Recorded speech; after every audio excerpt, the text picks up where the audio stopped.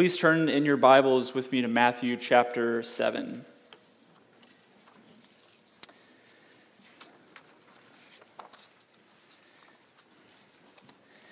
Matthew chapter 7, we continue our series in the Sermon on the Mount with only 2 more sermons left.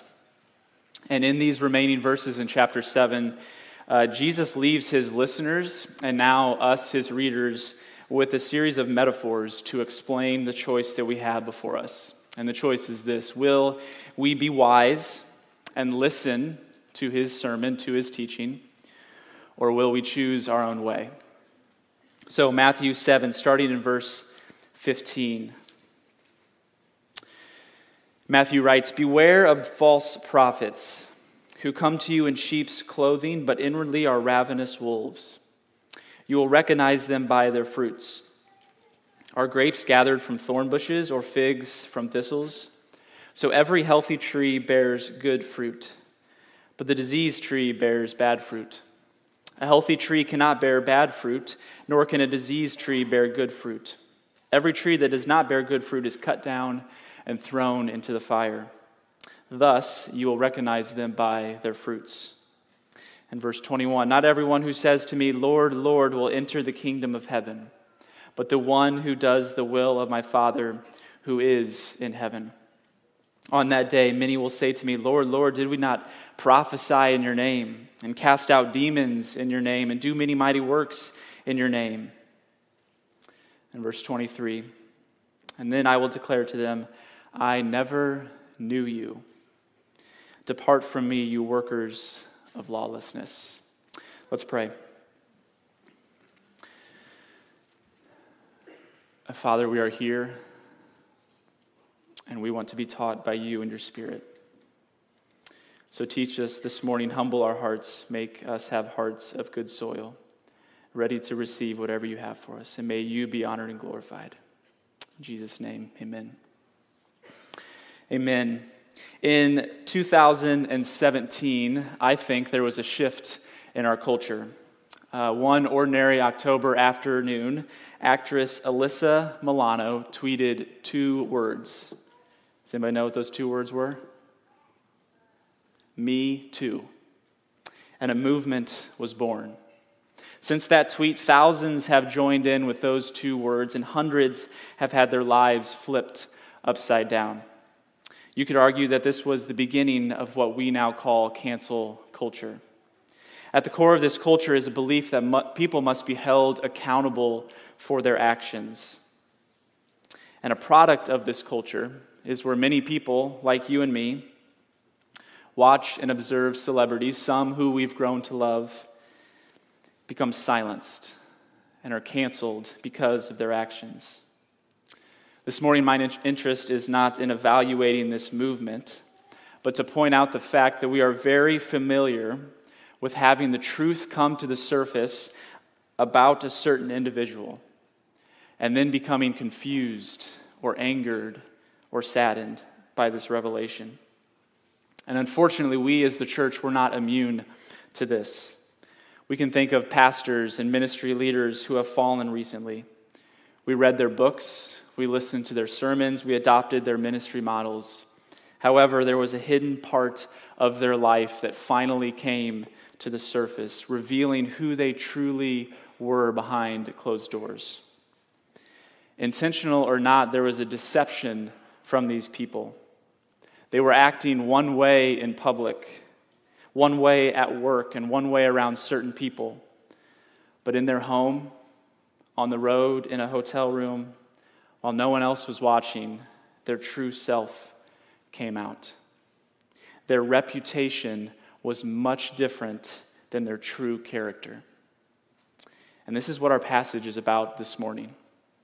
Jesus is claiming that there will be people who appear innocent and pure like a sheep, but on the inside are a wolf. He says that 2 trees will look similar, but one will produce good and healthy fruit, while the other will produce corrupt and diseased fruit. And he even goes so far to say that some will call him Lord, and will have performed mighty works and miracles, But Jesus will say to them, I never knew you. You aren't legitimate. And I think we really understand this because of our cultural moment. People aren't always who they appear to be. But with that being said, because we follow Jesus, we know there is hope for us, for this not to be a reality for us as Christians. All right, so let's learn together how to avoid becoming like so many others. Look at verse 15. Verse 15, beware of false prophets who come to you in sheep's clothing, but inwardly are ravenous wolves. False prophets and false teachers are two titles discussed in Scripture, and there are differences between the two. Okay, but for our purposes this morning, I will talk about them under one umbrella, as someone who is opposed to God, opposed to His truth, and opposed to His ways. All right? False prophets can usually be identified by what they consistently do not talk about rather than what they do talk about. Let me say that again. False prophets can usually be identified by what they consistently do not talk about rather than what they do talk about. We can all think of obvious false prophets who are speaking heresy, producing content, and making predictions contrary to the gospel and contrary to the kingdom of God. And these false prophets, they are relatively easy to identify. But the ones in sheep's clothing are those who say all the right things, but neglect saying other things that need to be said. They may not even say anything inherently wrong. They just miss out on entire truths that are necessary to our faith. For example, these people often neglect talking about sin and its effects in our lives. These people neglect talking about the judgment and justice of God. In Paul's second letter to Timothy, it'll be on the screen as well, he writes, "For the time is coming when people will not endure sound teaching, but having itching ears, they will accumulate for themselves teachers to suit their own passions, and will turn away from listening to the truth and wander off into myths." I would say that this is a fairly accurate description of the world that we live in right now. And so my encouragement is we need to be wise with who we're listening to and what they're saying to see if they are indeed false prophets and false teachers or not. Jesus then says that words aren't the only indicator. Actions matter too. Look at verse 16 in Matthew 7. "You will recognize them by their fruits. Are grapes gathered from thorn bushes or figs from thistles? So every healthy tree bears good fruit, but the diseased tree bears bad fruit. A healthy tree cannot bear good fruit, nor can a diseased tree bear bad fruit. Every tree that does not bear good fruit is cut down and thrown into the fire. Thus you will recognize them by their fruits." Martin Lloyd-Jones, in his book Studies in the Sermon on the Mount, summarizes these verses really well by writing this, quote, "The teaching and the life can never be separated. Where there is wrong teaching in any shape or form, it always leads to a wrong type of life in some respect." And this is so true. If a teacher, if a preacher, a prophet neglects certain scripture, certain characteristics of God, certain doctrines of the church, over time, there will be an unhealthy weight given to other scriptures or doctrines that will most likely result in an unhealthy life. And I know that every preacher, and even you, every person, has a few things that they love to talk about, and that's okay. There's not a problem with that. But when there is a willful neglect of certain things, we must be cautious. Taking these verses one step further, the scholars of the Holman New Testament commentary write this, quote, "The common theme between the two metaphors is the attempt to deceive, but the inability to do so." I love this. "A wolf may get away with his deception for a time, but his true nature will become apparent when his hunger forces him to act like a wolf. In the same way, a thorn bush or a thistle cannot keep up the deception of being a grapevine or fig tree. especially when the season for fruit bearing arrives. Who we really are will be made evident by the fruit that we produce. Trees cannot help but produce what they really are. And Jesus says that these trees who are faking it, who are deceiving, they are then cut down and thrown into the fire as an act of judgment. We as people cannot help but produce the fruit of who we really are on the inside. I think the metaphor of the trees can be applied not just to the false prophets, but all of us as well. Think about it this way. We can fake it for 3 hours on a Sunday morning if you come to first hour and stay for lunch. We can even put up a wall and a facade at work most of the time. But at some point in our lives, who we really are will be revealed. And for those of us who are faking it, there will be judgment.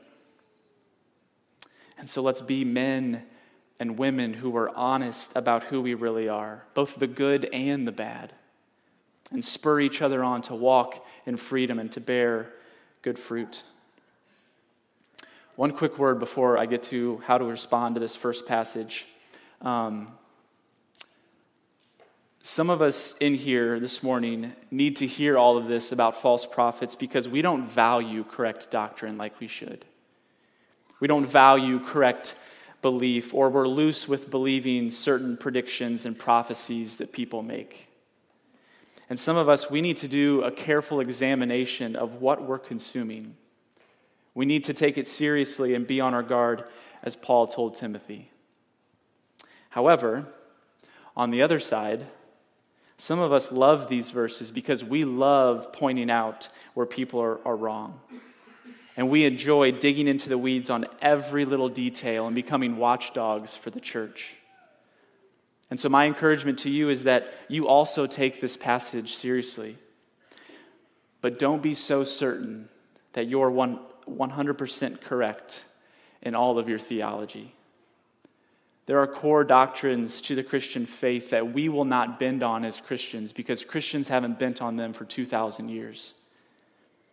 Personally, I think that list is pretty small, though.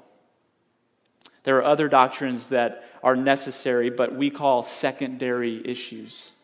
So let's hold those loosely and not throw someone out and cancel them just because he or she may believe something different than you. So looking at this first passage, how do we respond? We want correct theology. We want to know when someone is preaching something not true. We want to be able to spot when someone's behavior doesn't line up with their teaching. And we also want our behavior to be genuine as well. So what do? I think there is one main thing that we can do, and that is to commit to community. Commit to community because we need each other. Commit to a group of people who are also following Jesus. A group of people you wrestle through theology and scripture with, all the while remaining in Orthodox Christianity. A group of people who hold you accountable as to what you're letting inside of your mind. A group of people you can talk about your doubts with.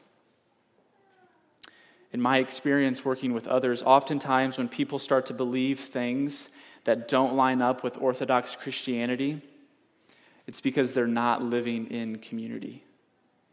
They're going down rabbit holes of podcasts and the internet all by themselves. And the next thing you know, they believe that Jesus didn't actually raise from the dead. Community can help keep us from drifting. So community helps us with orthodoxy, meaning right belief, but it also helps us with orthopraxy, meaning right action. Okay, this is so key. It's not enough just to believe the right thing. We also must live out what we believe. As we looked at the beginning with the Me Too movement, the fall of Christian leaders and cancel culture as a whole, there is a theme in most of these. They were isolated people. Or, maybe even worse, they were surrounded by people who would never call them out on anything that they did. And this can't be the case with us as followers of Jesus. We need to be in community with people who feel that they have the authority to call us out on our actions when they don't align with our beliefs. And all of this needs to be done in love, in humility, and in grace. Remember, like we talked about a few weeks ago, take the log out of your own eye before you remove the speck in someone else's. In college, I had the opportunity to preach every single Thursday night my junior and senior year in an on-campus ministry. And one week, in my 21-year-old immature and passionate self, I said a few things that weren't wrong in the theological sense, but really insensitive and unhelpful for some people who were there. And to my shame, I had no idea until sometime later when two of my roommates, while we were sitting in my car late at night in our driveway, brought it to my attention. They cared enough about me and the other people I hurt to lovingly bring it to my attention. And it was difficult to receive in the moment, I'll be honest, but I learned so much from them. And I think it was helpful, and I hope it was helpful, and I appreciate them for that. And some of us have friends like this, but some of us don't. And so a quick and shameless plug, life groups, when done well, can be amazing at this.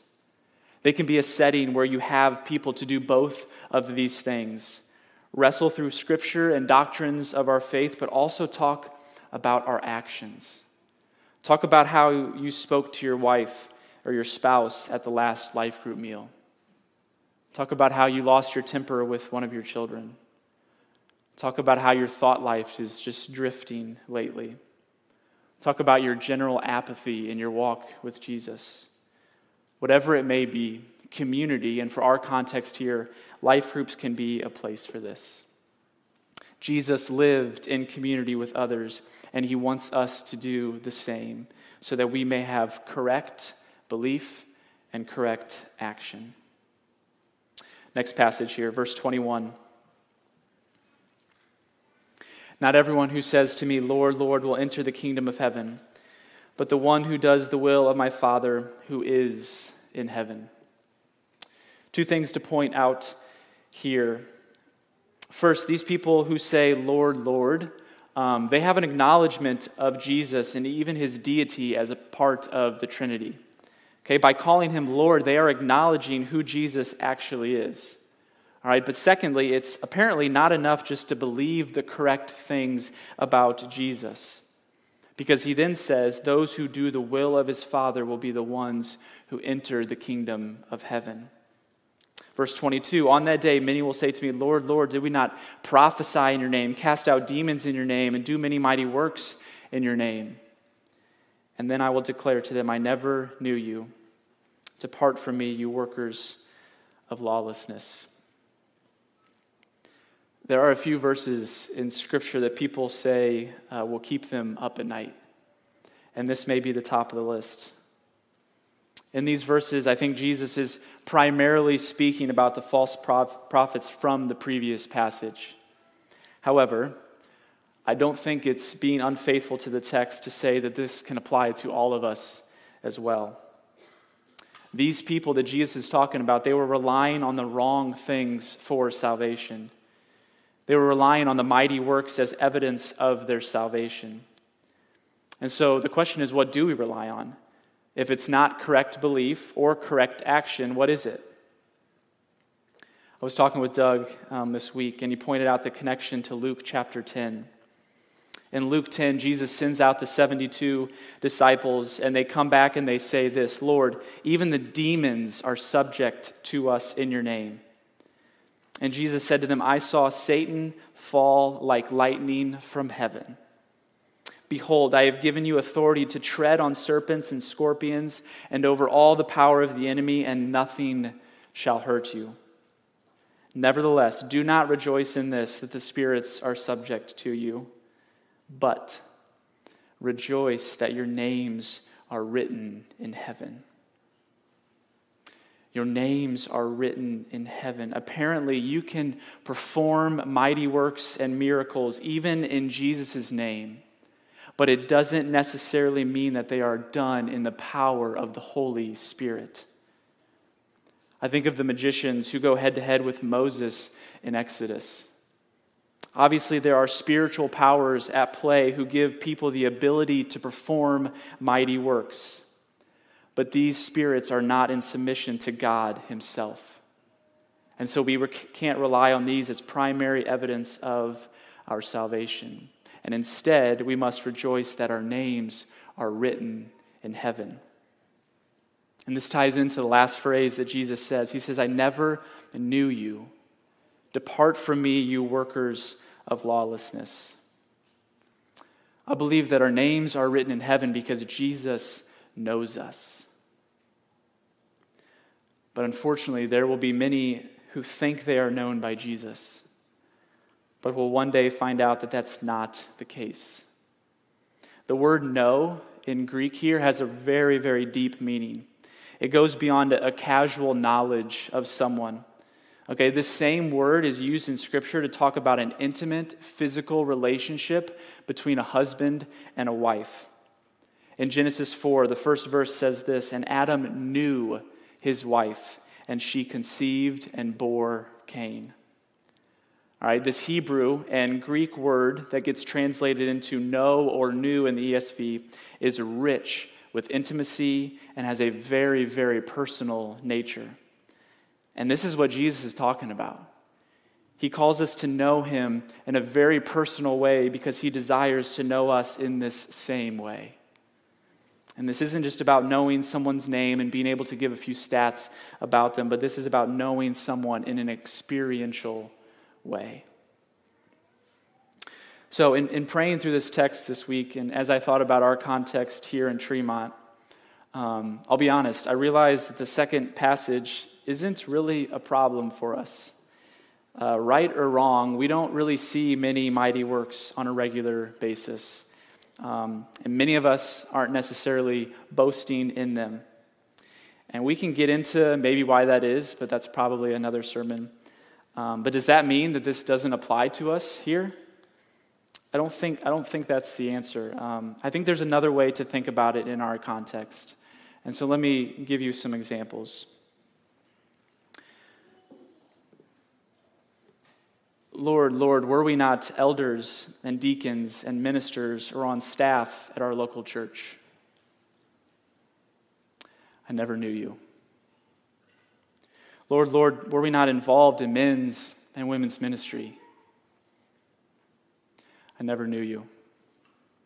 Lord, Lord, did we not serve on the special services committee, the music committee, the facilities committee, the kitchen committee, the mercy team, the security team, or the missions team? I never knew you.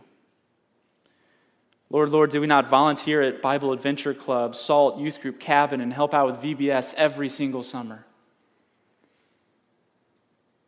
I never knew you. Lord, Lord, did we not teach Sunday school and help out in the nursery? I never knew you. Lord, Lord, did we not play worship every single month? Or run video and sound every month, or volunteer as door greeters and at the Welcome Center and serve church lunch? I never knew you. Lord, Lord, did we not volunteer at the Share Closet, and were we not a part of a very healthy and regular meeting life group? I never knew you. Lord, Lord, did I not read my Bible almost every day and pray often, morning and night? Did I not give to the church and give to the poor? I never knew you. Lord, Lord, on Tuesday, did I not vote red to stand up for the traditional view of gender and sexuality and to say no to abortion? I never knew you. Lord, Lord, did I on Tuesday not vote blue to stand up for the foreigner and to support the least of these in our society? I never knew you. What are we, what are you putting your hope in other than Jesus? What do you believe is saving you? Does Jesus know you? Yes, of course he knows you to some extent because he's Jesus, right? But does he know you? Like he's talking about in Matthew chapter 7. If you're here this morning and you get the sense that Jesus does not know you, that can change. And Jesus wants it to change. We believe that God created everything that we know and see. We believe that he set humans up with a tremendous amount of potential for flourishing and relationship with him. However, we forfeited that. And we chose to do it our own way. And we still choose to do it our own way every single day. Because we want to be in charge. And honestly, it may seem like it's going pretty well for a while for some of us. But there will be a day where you come face to face with the reality of your sin. And you come face to face with the reality of the holiness and goodness of God. And apart from Jesus knowing you, your future is not very bright. It's one of judgment. And unfortunately, it's one of a place that we call hell. But Jesus came, and he made a way for this not to be your reality. He ushered in a new kingdom with him as the king and his throne as the cross. He defeated sin and death by not staying on that cross and not staying in the grave, but raising back to life. And he allows us to experience this new kingdom and this new way of life right now. Jesus says in John 17:3, "This is eternal life, that they know you, the one true God, and Jesus Christ, whom you have sent." We can know Jesus right now, and I believe we can experience a small taste of eternal life right now, because eternal life, defined by Jesus, is a relationship with him. And then one day, Jesus will come back, and we will experience eternal life to its full extent with Jesus himself. Do you know Jesus? Does Jesus know you? If not, give up.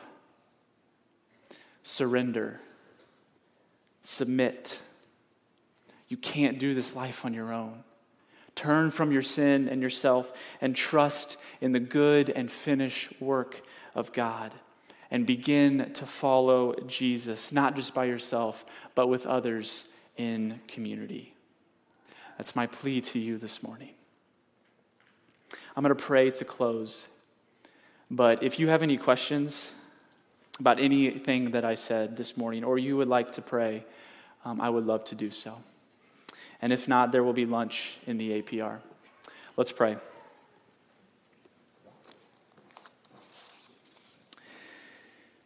Father, you are good. And Lord, we in many ways are not.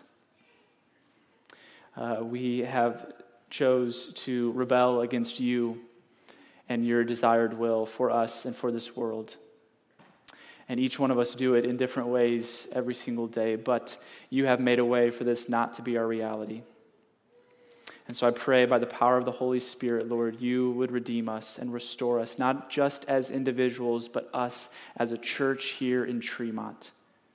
That we would be a people who sacrificially love one another.